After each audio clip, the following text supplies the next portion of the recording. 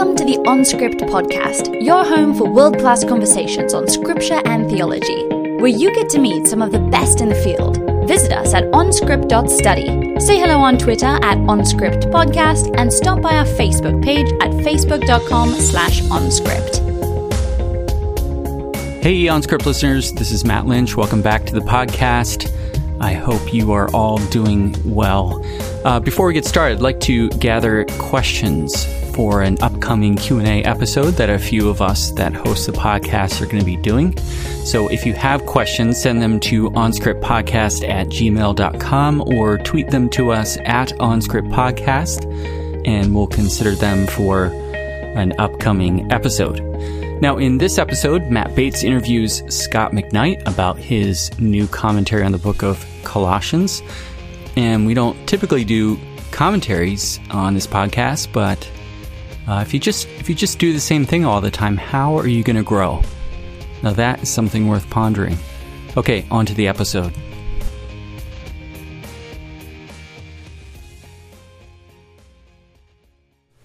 Hi everyone, welcome to OnScript, where we seek to bring you smack dab into the middle of world-class scholarship on scripture and theology.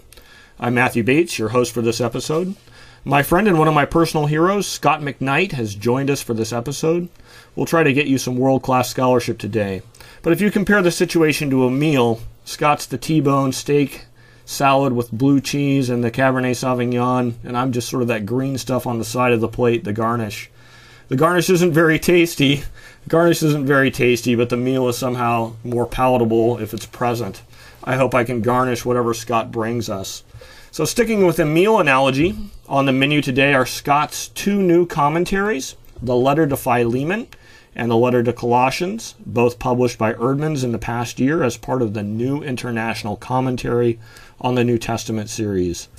Well, you've been with us once before, Scot, when you and Dennis Venema talked to us about Adam and the genome. Welcome back, Scot. Good to hear you, Matt, and I think you're a T-bone steak, too.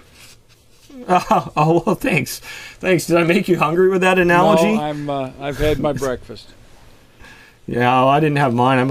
But I'm actually not hungry because that was actually literally the exact meal I ate last night. That's sort of how I came up with it. It was like one of the best meals I've had this year. We actually made it at home, and it was phenomenal. Good for you. So, Good for you. Yeah, no, I'm seriously still full from it. It was amazing. Yeah. Well, anyway. Yeah, I last saw you at SBL then, and we'd sort of agreed to get together, and we were trying to find a place to meet, in the book stall, which is always sort of interesting, if one can actually connect with one another in there. So anyway, when I found you, we sat down and chatted, and I just had actually gotten your Philemon commentary in the mail. Eerdmans had sent me a copy, and so I said, to you, Scot, I said, Scot, thanks so much for sending me an autographed copy of Philemon. Do you remember this? You don't remember? I'm like, thanks so much for sending me an autographed copy of Philemon, and that's exactly, when you just say, I don't remember. This is exactly how you looked. You had this like blank look on your face whenever I said that. You're like, what are you talking about? Autographed copy? And I think you're kind of like, well, maybe Eerdmans somehow had. I think you just looked puzzled.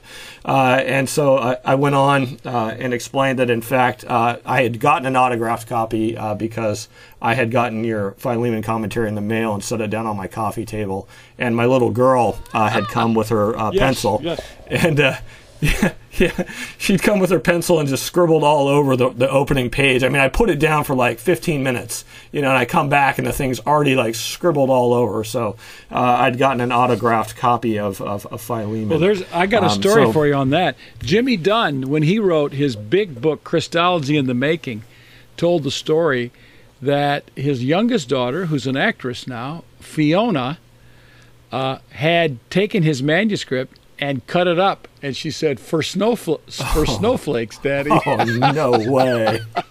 Yeah, that was back in the day where that was a serious problem, too. I mean, nowadays, we got electronic files, right. But I can't even imagine. Yes. Oh, my goodness. Well, anything I don't like in Dunn's Christology in the Making, then I can now blame on Fiona. And I have a few objections to a few things in Christology in the Making. So, although it's a tremendous book, that's hilarious. Yeah, I actually, your copy of Philemon is not the only autographed copy I have.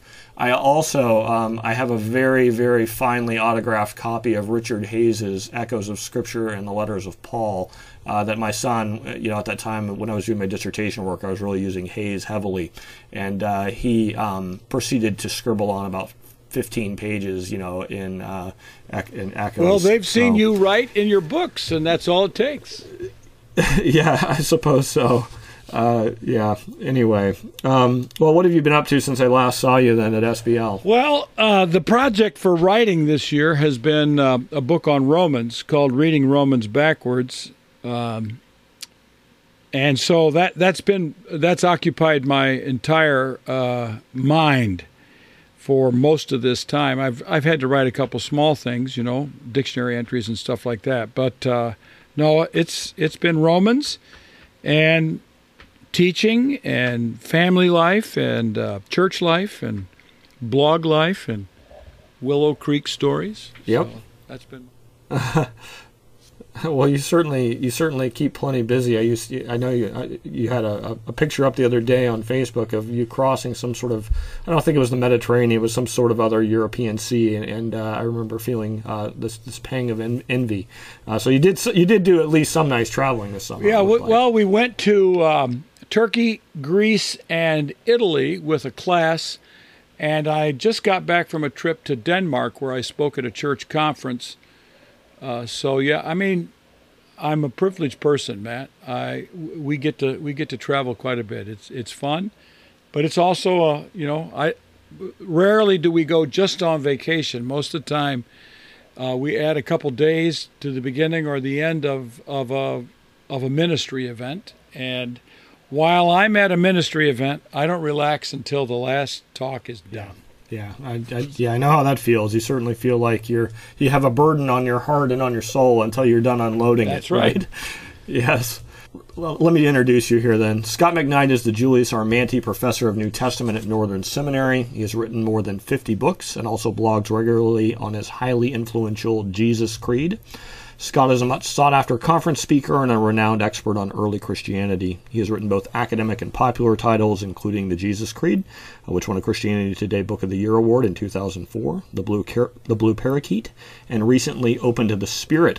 McKnight also has written many books for scholarly audiences, including a commentary on the Epistle of James in the same NICNT series, and one of Scott's popular books, The King Jesus Gospel, would be my personal favorite, been important for my scholarship and my spirituality too. There's one fatal flaw in Scott's character, though. He is a Cubs fan. It shows that he has something twisted in his soul. When was the last time the Giants won the World Series? Yeah, well, we have 2010, 2012, and 2014. So it has not been too long, Scott. Yeah, but we were more recent, so... Well, I know you Cubs fans. You had that long, drawn out sort of 108 years. Waiting that the sublimation makes the joy greater. I understand the envy you feel toward other teams. It's okay. It's okay. Well, Scott, so commentary writing. Let's talk about that a little bit. Now, commentary writing was once described to me by another New Testament scholar as the least creative act of scholarship that a New Testament scholar can undertake. He was not a fan. Why don't you react to that? What do you think about that? I think that's true in many ways. Commentary writing is a grind of pondering Greek texts, Greek manuscripts, grammar, syntax, the interpretive history. So at all of those stages they're not creative. And you might be able to phrase it, express it, package it in a creative way, but it's carrying on a tradition. I love the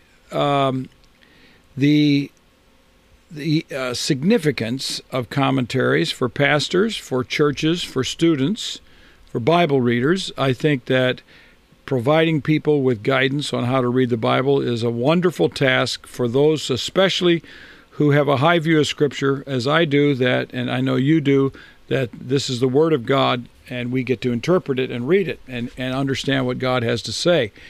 Having said that, it is also it is not creative. You're not going to create your own ideas. You might be able to put a passage together in a way that has not been put together before, in that creative way. But that's about the level of creativity. And the commentaries that I've read in my life that were the most creative have, for me, been the least useful. I mean, sometimes the creativity, you go, wow, that is really clever, but there's not a chance that that's right. Yeah. The task is faithfulness and commentary writing more than creative. Yeah, but I think that undoubtedly everyone who is a pastor or a scholar agrees that commentaries are the foundation, right? It's where scholarship is brought together. It's also the chief resource that a pastor is going to go to in preparing a sermon. At least we all hope they go there. Sometimes you wonder when you listen to the sermon if they did go there, but we do hope that they are informed by the best commentaries. And the NICNT series in particular is actually always been my favorite. I actually first cut my teeth as a biblical scholar in terms of just beginning to get interested in the subject by reading Bible commentaries. I had read a little book by Gordon Fee and Douglas Stewart, How to Read the Bible for All It's Worth, and that sort of just got me interested in sort of more academic approaches of the Bible. And Gordon Fee was interesting to me, his voice, in that How to Read the Bible for All It's Worth book, and so I looked him up and saw that he'd written some commentaries. I ordered his 1 Corinthians commentary, and I just started reading it. And then read Douglas Moo's Romans commentary, and that really got me hooked and helped me see, wow, there's something interesting here. And I better learn Greek. So then I started working on Greek. That's good. That's good. Yeah. I started by reading William Hendrickson. Oh, really? Way back, I read Galatians way back when I was in high school. But Gordon wrote his commentary to be read. And a lot of commentaries aren't meant to be read.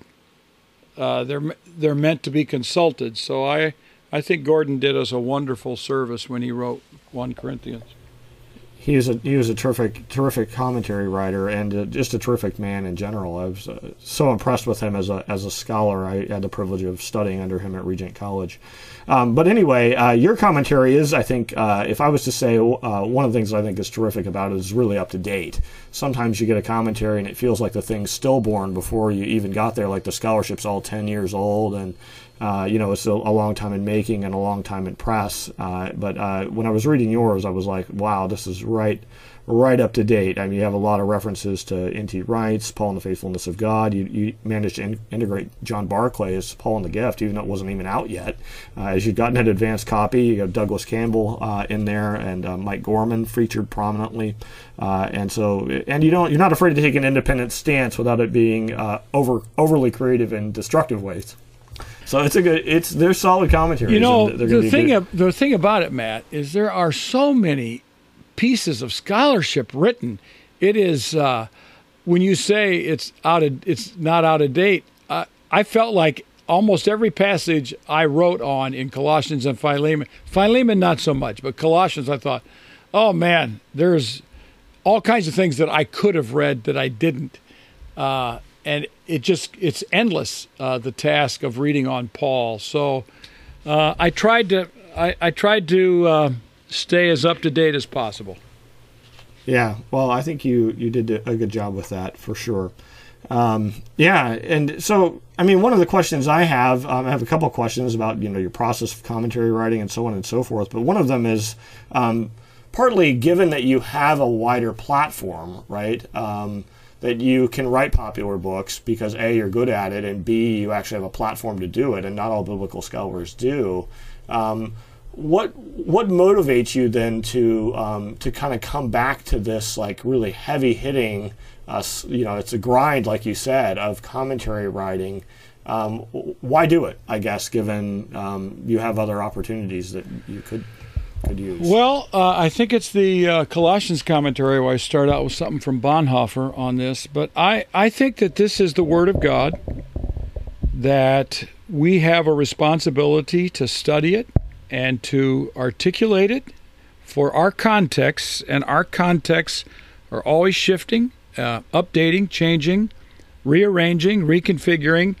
And so I believe that if we are given the opportunity, not all of us get these opportunities, and many people who are given the opportunities to write commentaries, it either grinds them under or it takes them 3 decades. Bob Jewett took 27 years to work on Romans, and that can be, there aren't very many people who can work on a single project that many years. So I do it because I love to study the Bible, and I love to work through these texts. It keeps me grounded. It forces me always to reshift, re-examine what I believe, change my mind on some topics. I do think that there are too many commentaries written that don't need to be written because all they're doing is repeating the obvious.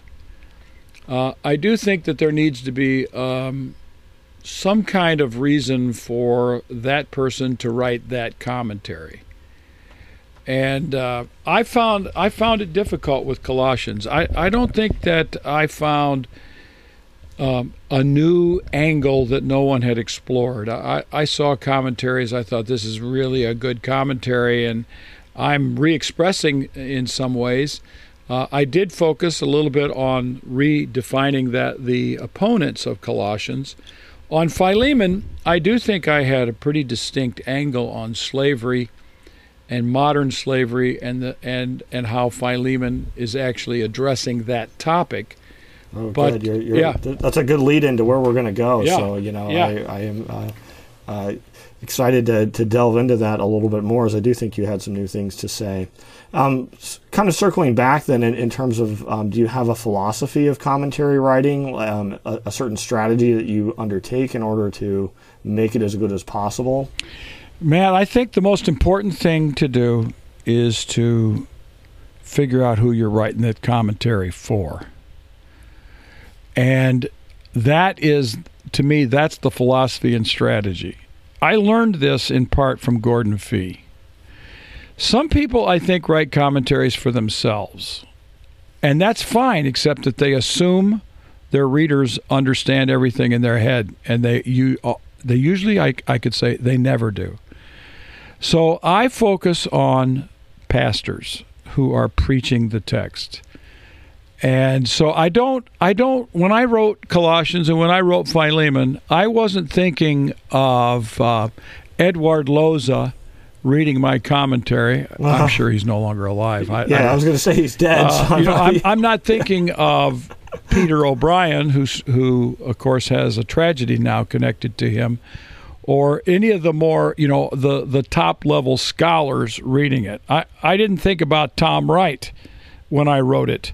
I thought of my pastor, and I thought to myself, this is for a commentary on Colossians, this is a lot to read if you're preaching 12 verses. And so I tried to be succinct and summarize points so that pastors who are preparing sermons in a lectionary or a series, and most people aren't going to preach 10 years on Colossians, I tried to keep it more succinct because of that. So my philosophy is to write for pastors who are preaching the text. Yeah. Well, I think that's obvious in reading it, and that's right in line with the goal in the NICNT series as a whole. It's certainly trying to bring the best of scholarship, in a way that allows pastors to be conversant with it and to use it as a teaching tool and preaching tool. Well, let's go ahead and jump over to Philemon then, and let's talk about that first, and then we'll hit Colossians second. So obviously, a major issue in the letter is slavery.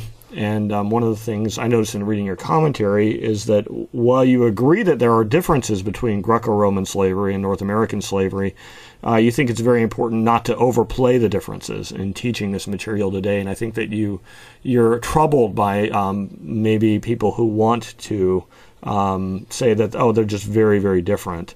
Well, what are some of the most crucial differences, and then some of the similarities, and why do we need to be careful not to overplay?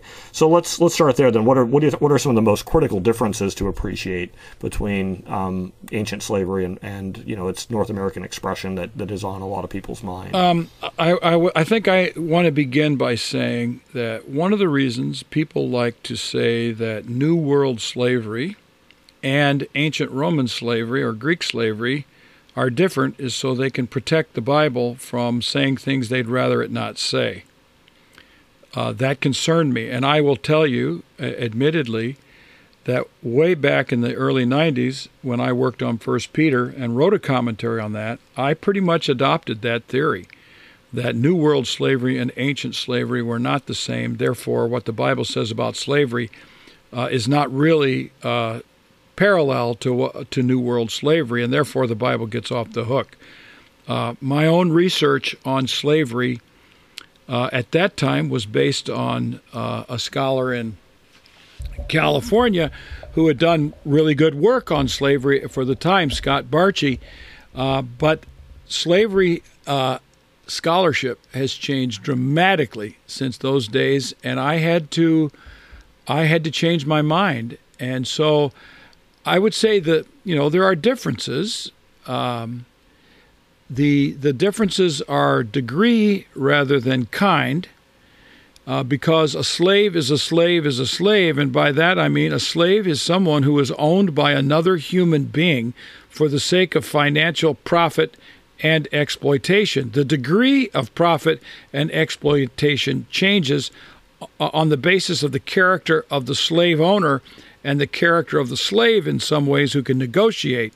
But by and large, a slave is someone who's owned, and that's the same in the New World slavery as it was in Roman slavery.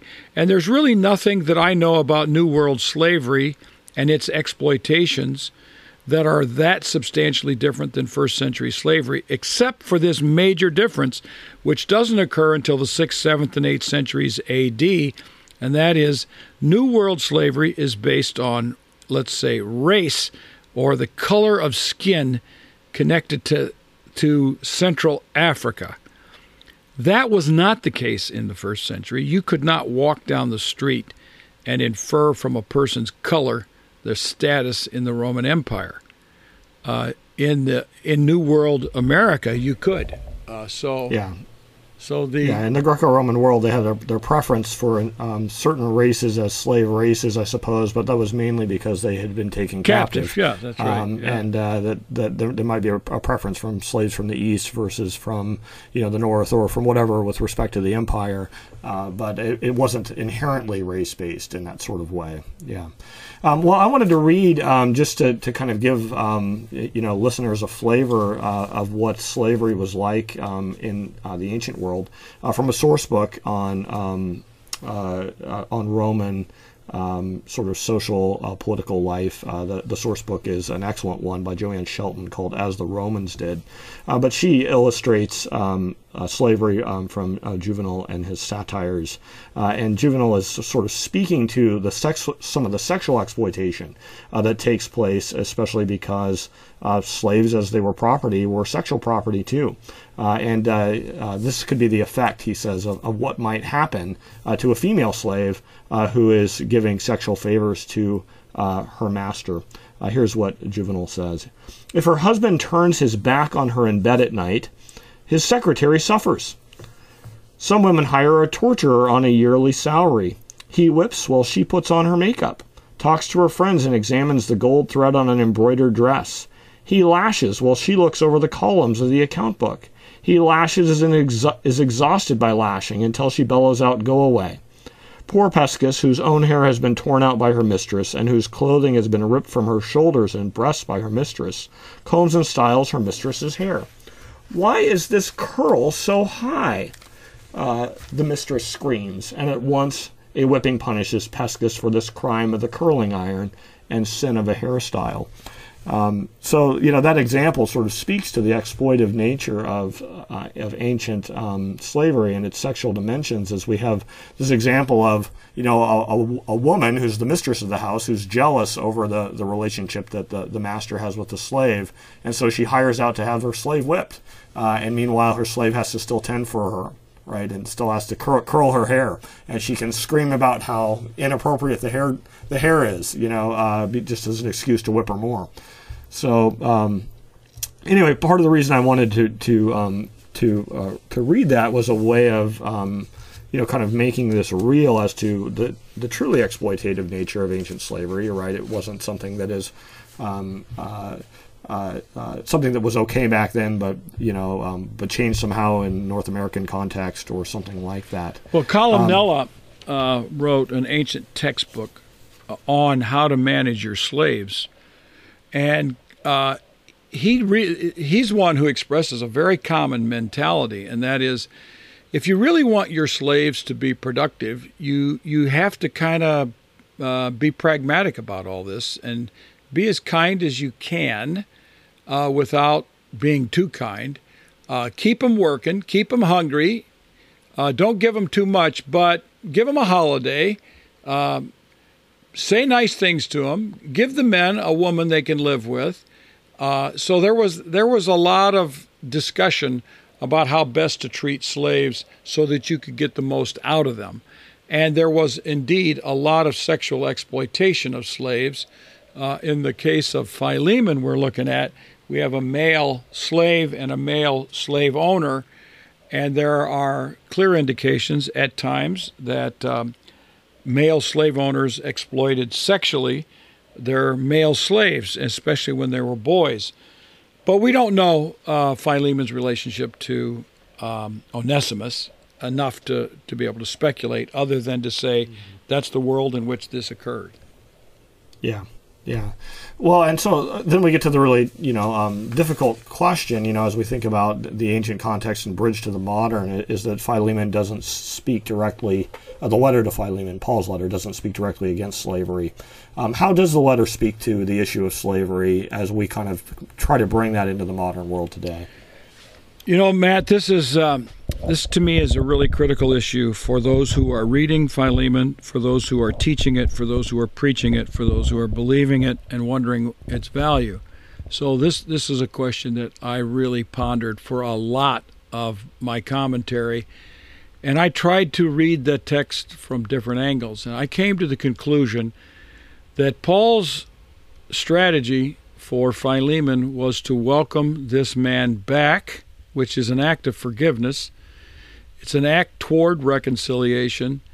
And he called him to accept him as a brother, no longer a slave, but a brother. This could be read as the elimination of slavery for Onesimus. It could be read as emancipation, or what is often called manumission. But it does not appear to me to be the case. He doesn't say that. Paul is not a guy to hold back. If he'd told him to liberate him, wanted to, he would have. The thing that I came to the conclusion on is that Paul did not disbelieve in slavery. There's no evidence that he was against it. If you could get your freedom, get it, 1 Corinthians 7. But in Colossians chapter 3 and 4, at the end, when we get to household regulations in Colossians, and I believe that these two letters are written in close conjunction with one another and nearly the same time, if not the same time, there Paul is not advocating against slavery, but he is advocating that slaves be respectful to their masters as unto the Lord, which is a bit of a sabotage and a subversion. But the key is that masters are to treat their slaves with justice and equality. The Greek word is not fairness, but equality, isotes. And so I believe that Paul continued to believe in slavery. The way I would put it is Paul was blind to the immorality or morality of slavery. He just did not think like that. That was not on his agenda. Furthermore, liberation in the first century from slavery did not lead to, for most people, to total liberation anyway. It led to what's called a Junian status, which would mean that the slave would be financially dependent upon the old master, only now the slave would be an employee rather than a slave. So it didn't change that person's life radically. This is not the 17th or the 18th century French Revolution. This is not the elimination of slavery in the United States with the Civil War, which, of course, as we know, did not really end slavery completely. It is rather a new way of looking at Onesimus by Philemon, and a new way for Philemon, or for him to see one another as brothers in Christ. And it leads to me to an open door. And he shoves both of them through the open door and says, now figure out how to live as brothers in the old institution of master-slave. That's where I think Paul is when he writes his letters. And that makes a big difference. We believe that slavery is immoral. So in that sense, we've progressed beyond Paul, but we've used Paul to build our theory of liberation. Furthermore, we've used the entire Bible's depiction of humans as made in the image of God and brothers and sisters in Christ as equals to take what Paul said and move beyond it. That's what I think's happened in the history of the church. Yeah, I think that's a really good analysis and a beautiful vision for how we can take these historically bound documents, right, but mobilize them still throughout church history and still today for reconciliation. Yeah, that's really terrific. I want to go to just one other. I probably only have time for one other issue in Philemon, and so this is the other, I think, real matter of scholarly debate right now, and that is the traditional views that Onesimus is a runaway slave, and that's the view that you defend.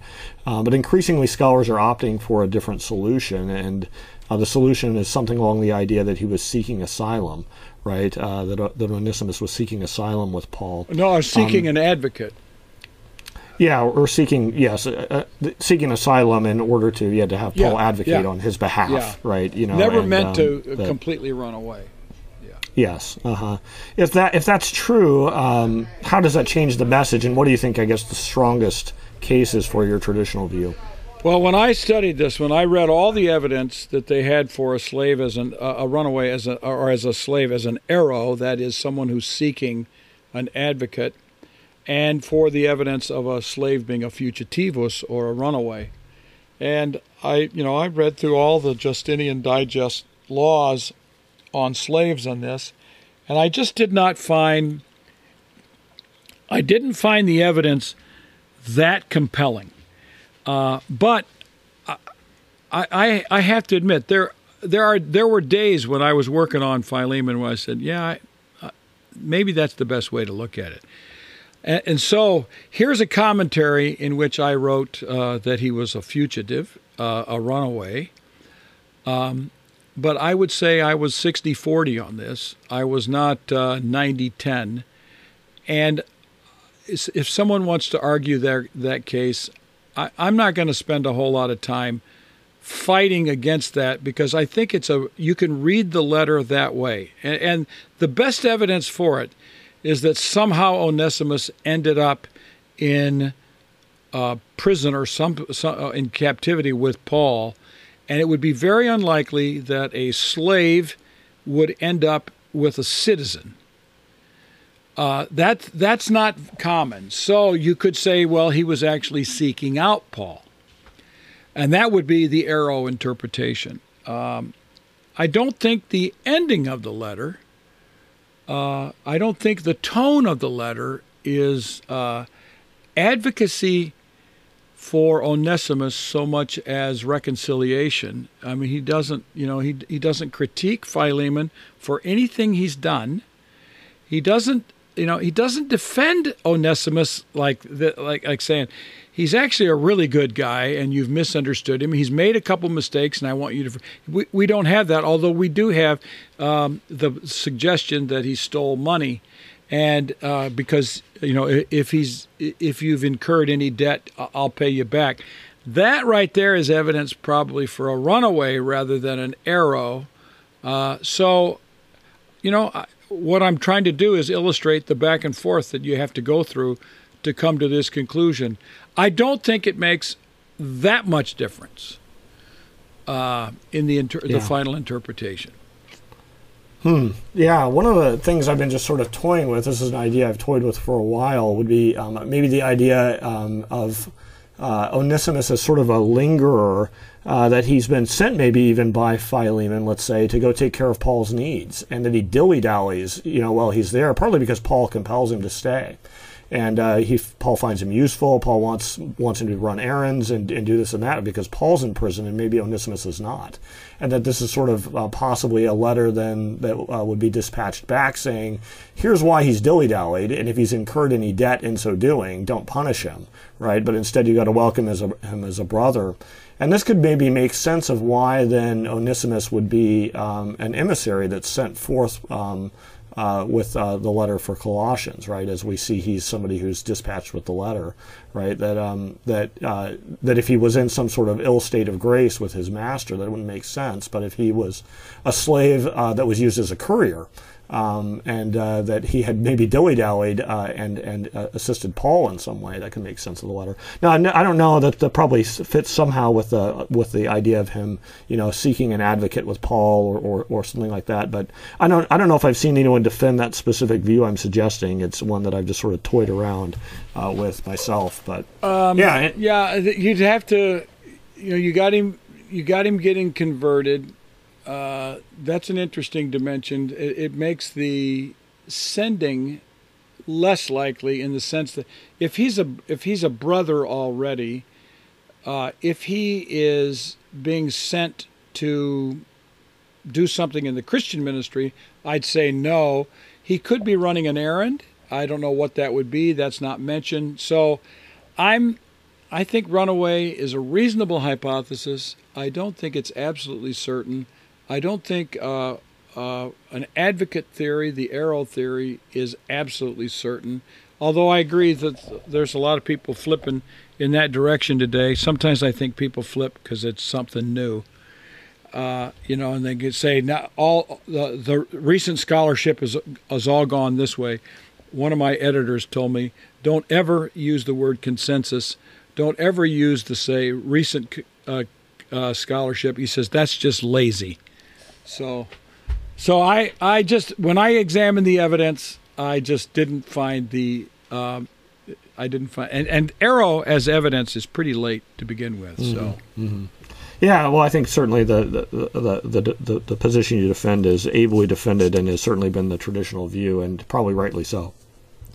Well, how about we go to a speed round from there, and then we'll move from there to Colossians. So the speed round, you didn't actually do one last time you were on script. That's something we've added, I think, since then. But the idea is that you don't really get to defend your view. You just tell us what you think, and it's you don't get a long time to think about it. Just kind of quick, off the cuff responses to these questions. Okay. Are you ready? Yep. All right. What's a trend in society that scares you? Centralization, belief that all our solutions are in Washington, D.C. Okay. You walk up to the bartender and you order what?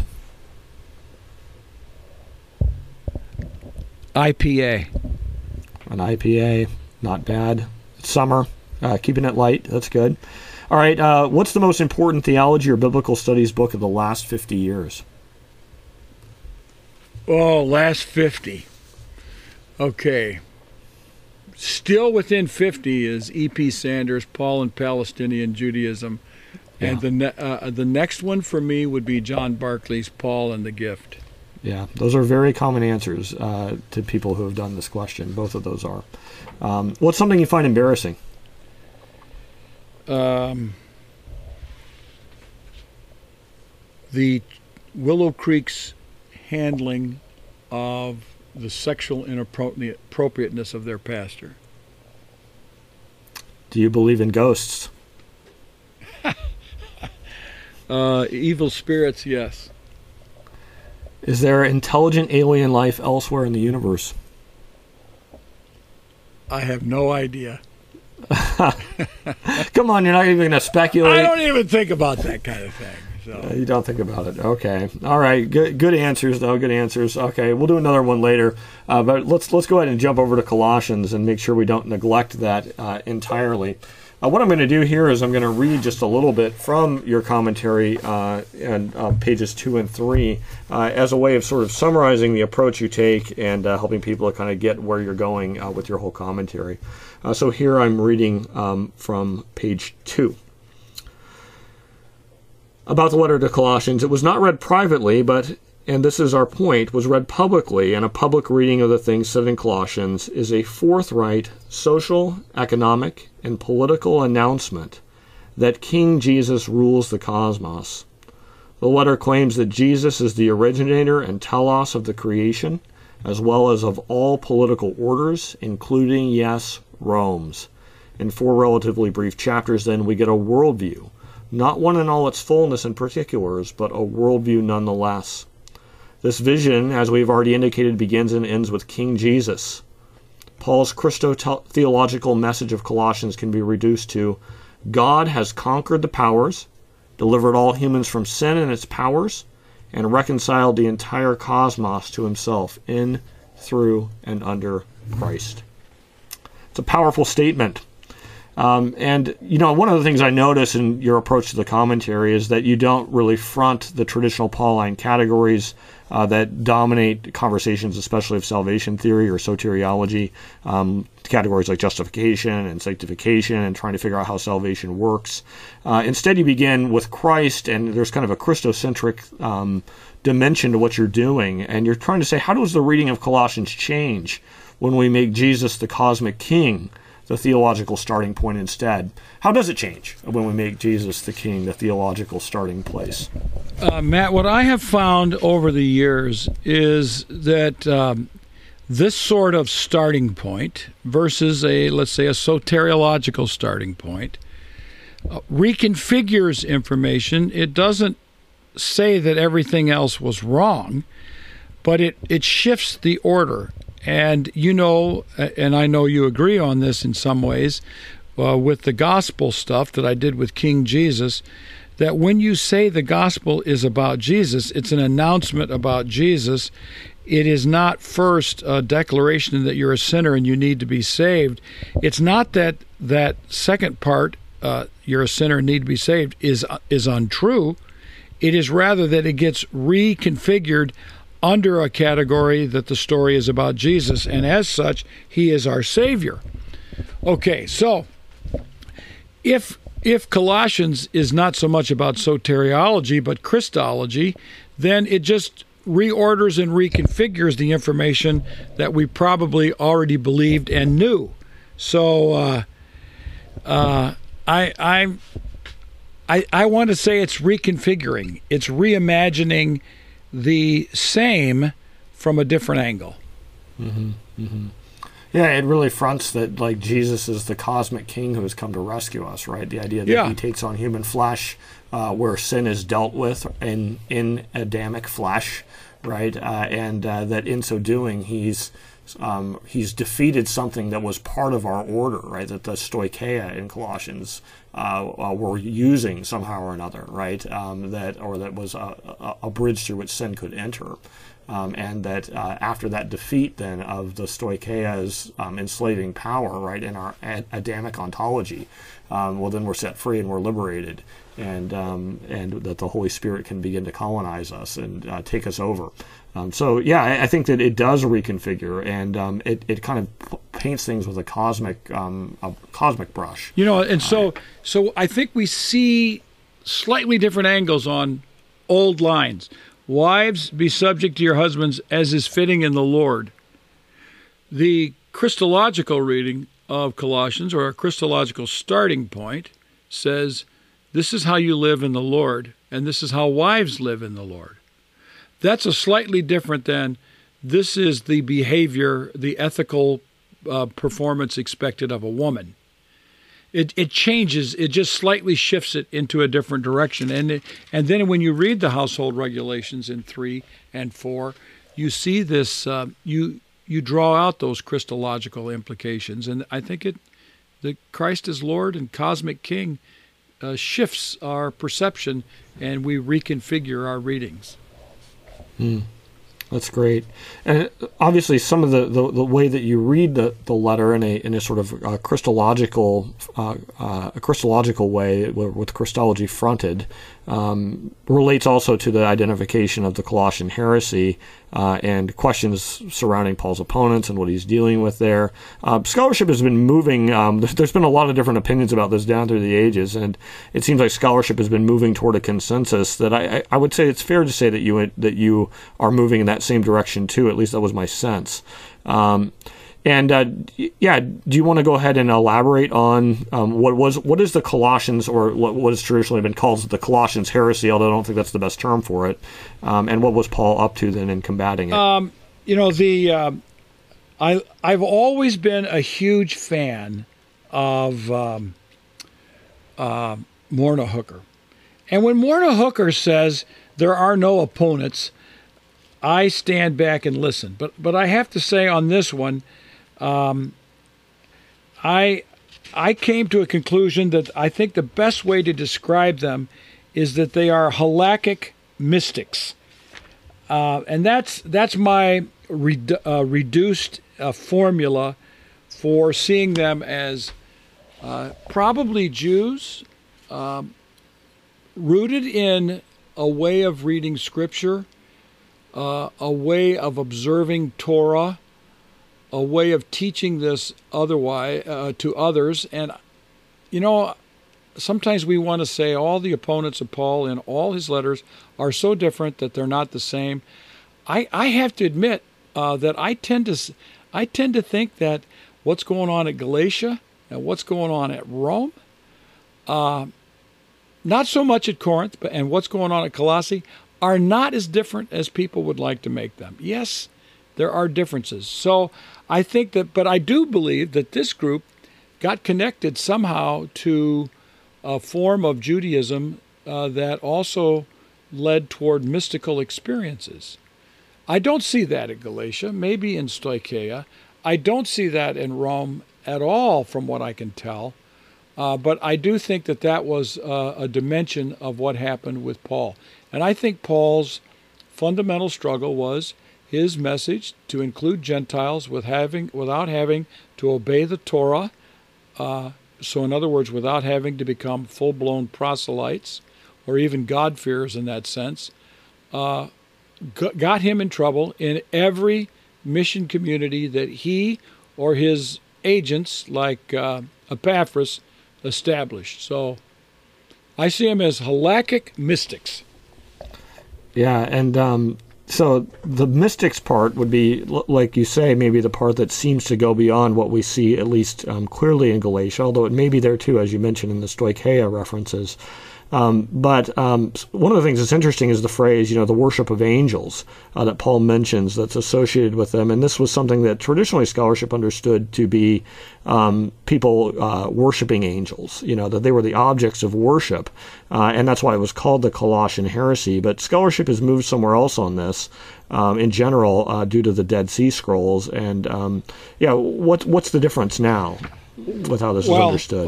When we say the scholarship has moved, some have. Some have, and some people think the freshest idea is going to be the best idea. But yeah, I was falling into the danger of just of using that consensus language, I suppose. I would say that that there is evidence for a construction that sees that they're almost joining angels in their worshipful experiences and have become angel-like in their religious experience. So there's a movement in that direction, rather than simply worshiping angels as gods. That's the shift that I think that there's evidence for.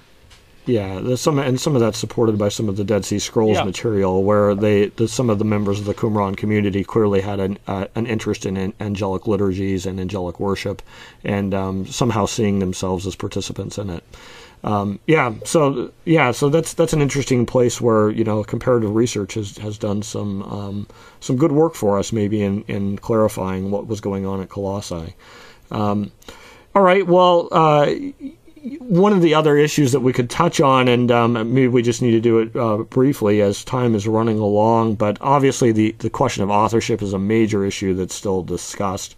I thought you had some interesting new things to say on the authorship of Colossians. Of course, the debate is whether Paul wrote it or Paul didn't write it, but I think you don't really like the whole methodological basis around which this conversation has been conducted, of kind of dealing with an authentic Paul versus an inauthentic Paul. What's your your point of method that you're wanting to bring out? I couldn't get that word out. I want to know if you agree with me first, so that I can so I know if I'm walking into a minefield here.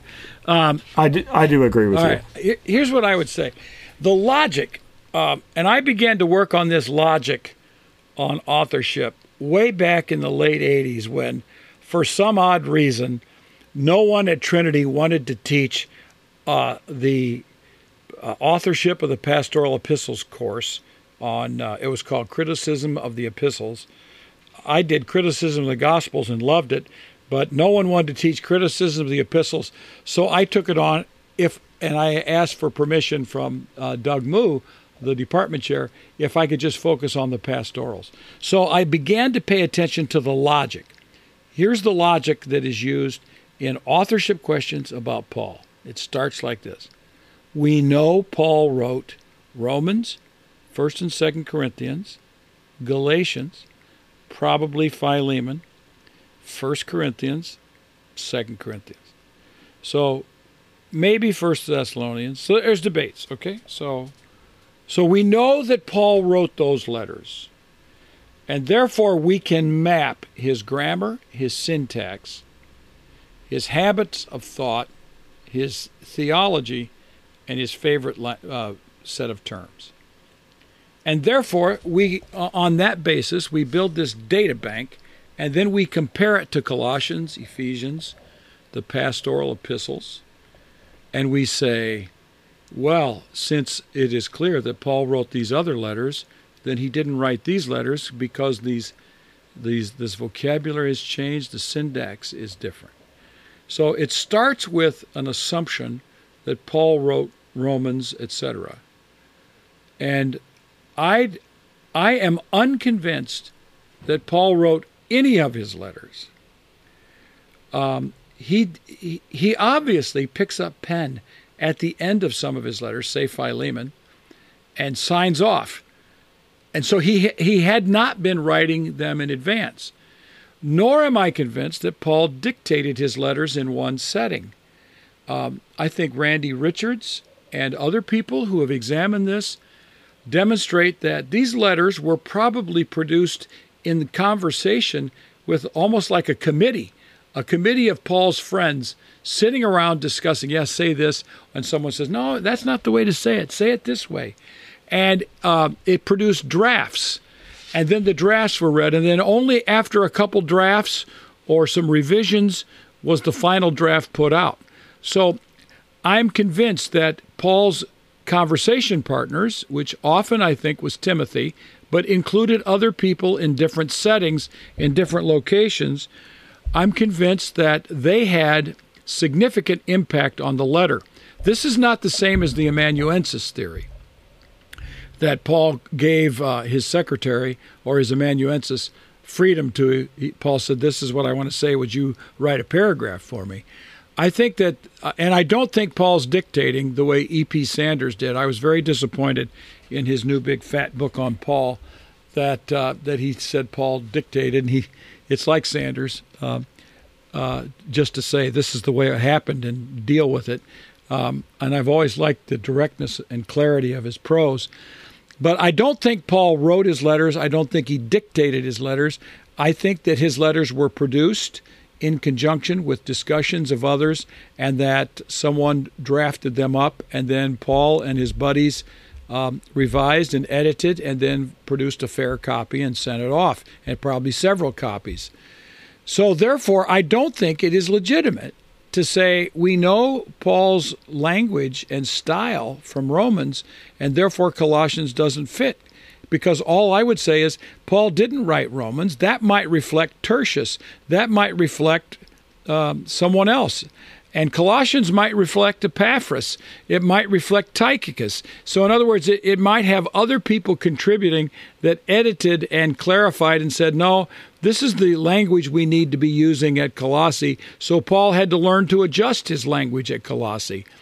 So I just want to say, I don't think we know as much about the genuine Pauline letters in that old-fashioned sense as we think we do, to use as a fulcrum of comparison to the letters that are disputed. I would want to say, and I like to say it this way, I'm not sure this gets me that farther ahead, but I think it's pretty clever. Since Paul did not write any of them, he wrote all of them.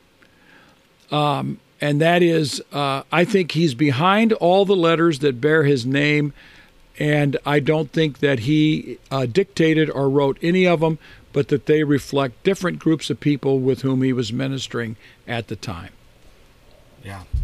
I think Randy Richards' work is extremely important there on Paul and first century letter writing, and he leads through the reader through a lot of sources that show what letter writing processes look like from ancient evidence. Yeah. I find it convincing as well that the process looked more or less like you describe it. I was disappointed that Doug Moo just kind of dismisses Randy Richards' work, and I think, that stuff from Cicero and all those letter writing pieces of evidence, that's got to be considered more significantly. So, yeah, I'm with you. The one thing that I have, I tend to think that the letter courier performed the letter, and Peterhead has called that into question, and that's something that, if I have time, I may reinvestigate that one. But I do think the letters of Paul were performed. I think it's our evidence is not absolutely clear, but I think it's likely that the letter courier also answered all the questions. I think the chance that they performed the letter or read it publicly in a way that was compelling rather than just the way some people read on Sunday mornings is highly likely. But I'm willing to re-examine that one. Yeah, I haven't gotten wrapped up into that debate about performance and the degree to which it was performed at all. So that interests me. I'll have to check out Peter's work, as he certainly knows a lot about such things. So Peterhead is someone you definitely want to take seriously. Well, let's do a second speed round here, and then I got a couple wrap up questions for you. Are you ready? Yes. Okay. So do you like to go camping? No. Okay. I like hotels. Have your electricity. I like hotels. Okay. If we were going to lunch together and I pulled up in a Porsche, would you be envious or secretly judge me? I would be very surprised that a New Testament scholar would be driving a Porsche. Yeah, it's not like this is fiction. I mean, there's no chance this is going to happen to me. I sure. fear that I may judge you. I would say it's cool, but I would wonder why anyone would spend that much money on a car. Yeah, I have to admit I'd probably judge myself. I hate to say it, but I probably would. All right, Scott, here's the hardest one. Are you willing to sing a song for me right now on the spot? No? Okay, well, it's easy for you. I would love, if I could sing, I would sing something by ABBA because we just watched the movie Mamma Mia. Come on. I can't sing. Sing some ABBA for us. I can't sing. I mean, my voice, as Martin Luther, way back, said, my voice is ugly. Occasionally I hit a note and then I hang on because it sounds right. Oh, come on, just a couple bars of Amazing Grace for us, Scott. Come on. Ain't gonna happen. The scariest thing, Scott, about growing older is? Memory. And it's not so scary, it's real. I noticed it in my 50s, you begin, and this is not something that causes me great anxiety. I mean, I don't think I've got Alzheimer's or anything, and so I don't sit around worrying about it. But I used to know, I'd have a class of 60, and the second time we met, I knew every student's name in the class. In my 50s, I'd say it's about my mid-50s, I'd come back after Christmas, and I couldn't remember some names of students I had the previous semester, and I just thought, well, that is weird. Well, over time, I've realized, I've talked to my medical doctor. He said, well, what happens is, he says, for professors who have good memories like you, is that your memory's starting to be normal. So, that's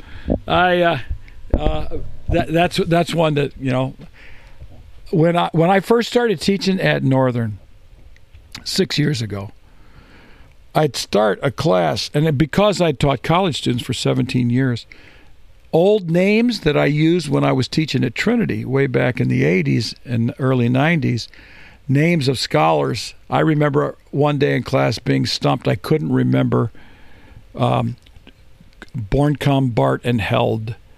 I knew the book, and I just couldn't come up with the names because I hadn't used them in 17 to 20 years. So I began to realize it there, but then those names started coming back, and I'm doing fine now. It's just the student who introduced himself to me yesterday. I can't remember his name today. I hear you. All right, if you were offered a free space flight to the moon and back, would you do it? No, not interested in that kind of thing. All right, and if I'm going to have you over at my house for dinner, what's the one thing you're hoping that I do not serve you? Liver. Yeah, that's classic. Okay, Scott. Well, we're running out of time, so let's hear one more thing from you here. Then, what do you think the church most desperately needs to learn from the letter to the Colossians, and then what can we take to get there? What do we need to learn, and what practical steps can we take to get the church to this place? In the United States, the evangelical church needs to know that Jesus is the cosmic ruler, that we don't need to panic because Donald Trump is the president or Barack Obama is the president, that Jesus is Lord, and that this conviction and reality needs to shape everything we do so that we can be confident that our Lord is the world's true Lord, and that we need to live with Him as our Lord rather than with Fox News or CNN as our Lord. How then do we get to this place where Jesus is the Lord? I think it's going to take habits of mind and verbal repetitions in our church, in our liturgy, and constant reminding of one another. I don't mean chiding or criticizing or carping at one another, but reminding ourselves that Jesus is Lord. And I occasionally did this, well, in fact, I did it more than occasionally during the election year, is I would say, Jesus is Lord. And people go, yeah, I got to keep that in mind. And the next thing you know, they were just obsessed with whether Donald Trump was going to become the president or whether Hillary Clinton was going to become the president. I'd say Jesus is Lord. We need to start on that basis. So I would say those are the practices. Our prayer life, our mental habits need to be moved in that direction on a habitual basis. Beautifully said. Thanks, Scott. Yeah, and thanks in general for your friendship, the conversation today. And I want to just let everyone know these are tremendous commentaries. They're a real gift to pastors and scholars alike. And if anyone out there, if you haven't purchased them yet, definitely would encourage you to get pick up your copies. Like maybe immediately, do it right now. If you're listening to On Script as you commute, pull right off the road, safely, and use some of that mobile data to connect to your local bookstore or to Amazon or wherever you like to buy books. You can even purchase it through our On Script website if you like, and we get a kickback to help our podcast keep running. This is Matthew Bates for On Script, and I've been talking with Scot McKnight about his two recent commentaries, the letter to Philemon and the letter to Colossians, published by Eerdmans, and the New International Commentary on the New Testament series. There is a link on the website onscript.study. Thanks, everyone. You've been listening to On Script, delectable conversations on scripture and theology. If this episode has brought you inner peace or lit your biblical fire, please consider a small donation of just $2 or $5 per month. Information on how to donate can be found at onscript.study/donate.